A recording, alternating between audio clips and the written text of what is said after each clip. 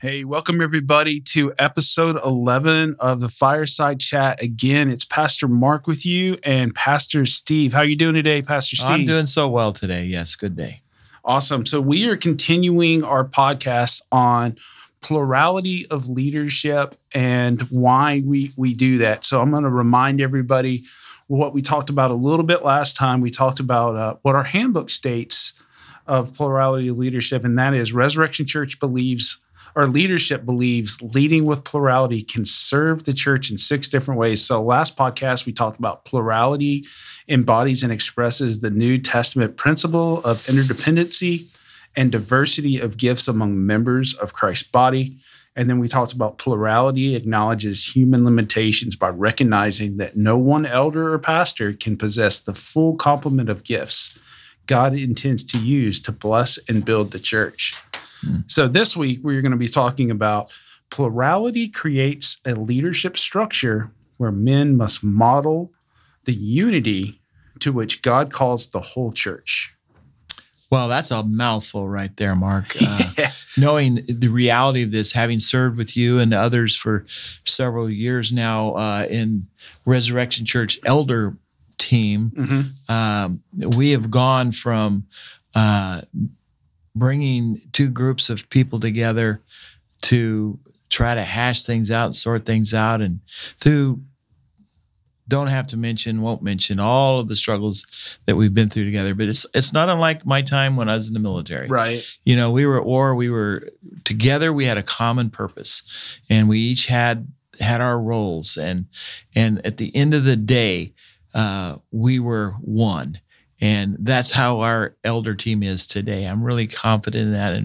And I don't dread those elder meetings so much anymore. Right. Because we come together with plurality of leadership and understand that we all have different gifts and serve this church in our own individual ways, but collectively as one. Right. You ever watch that? It was that HBO series Band of Brothers. Yes, actually, that's interesting that you'd say that because I don't watch a lot of stuff on the media, but yeah, that's one thing because it does fit in the interest of my history and my background. Right. So. It is.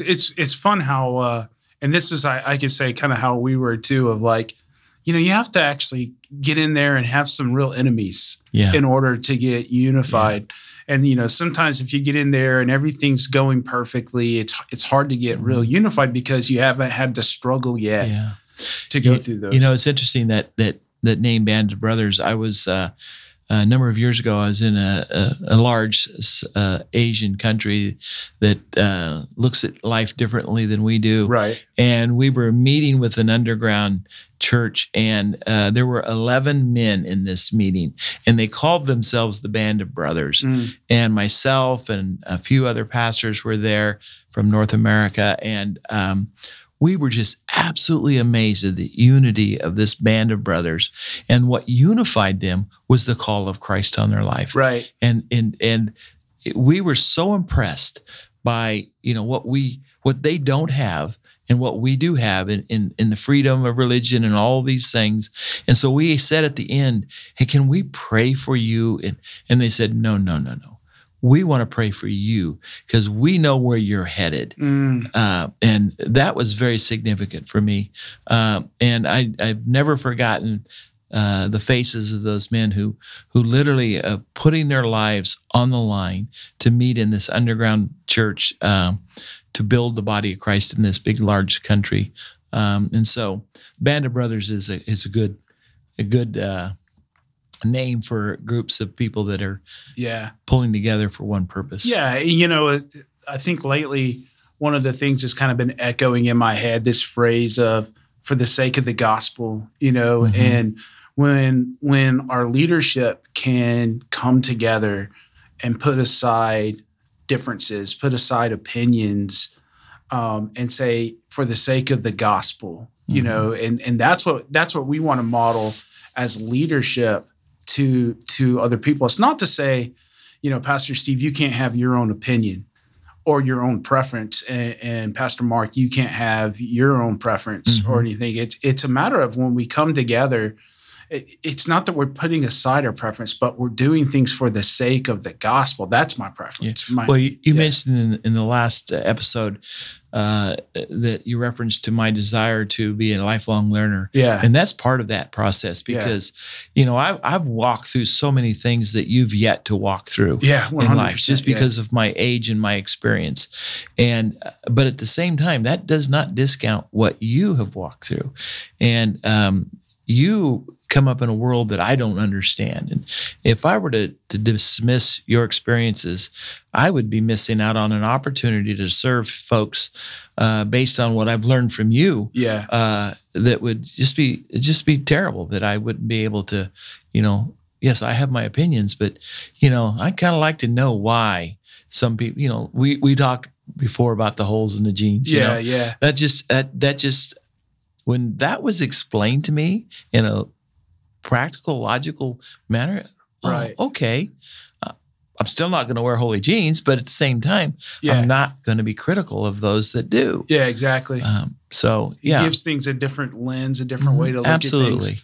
Yeah. I remember a few years ago, the structure of our church. I had a senior pastor, not a senior pastor, an elder pastor.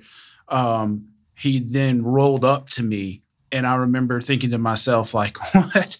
Why is this guy rolling up to me? Well, explain what you mean by rolling up to you. Well, I was his supervisor when it was at that point. And I remember I'd go into our one-on-one meetings, and I would basically say, tell me what I'm doing wrong. Tell me what you used to do when you were in this position, because the guy had been in my position before, and he was so gracious to me of explaining, hey, you're going to see this and you're going to go through this. And this is what I did when I went through this, and this worked and this didn't work. And those experiences, like you were just talking about, he could have just been like, why am I rolling up to this kid? Instead, he was so gracious about just giving me his wisdom. And then even from there, I could speak into his life too. I could pray for him and do different things. And it's just a beautiful thing. One of the scriptures, I don't want to miss some of the scriptures that go along with this model of unity. And I want to read Ephesians 4:3. It says, making every effort to keep the unity of the Spirit through the bond of peace. Amen. Yes. And I preached on gospel culture a couple of weeks ago, and it's a thing that echoes no matter where you are within our church of being this gospel culture and thinking the best of people and wanting to keep the peace and have unity and not letting small things tear us apart. Right. I just had the thought that recently my wife and I took a vacation back east, and people that know me know that I don't just go on vacation. I make connections. Yeah. And so I was in the neighborhood of Pastor Chris Davis. And so I gave him a call and said, hey, can we have some coffee? He used to serve on staff here. Right. And I loved our interactions with he and his wife, Morgan, when they were here, because back to that learning model that, they came from a life that I did not experience. Yeah. And so we had about a 3-hour breakfast coffee thing meeting.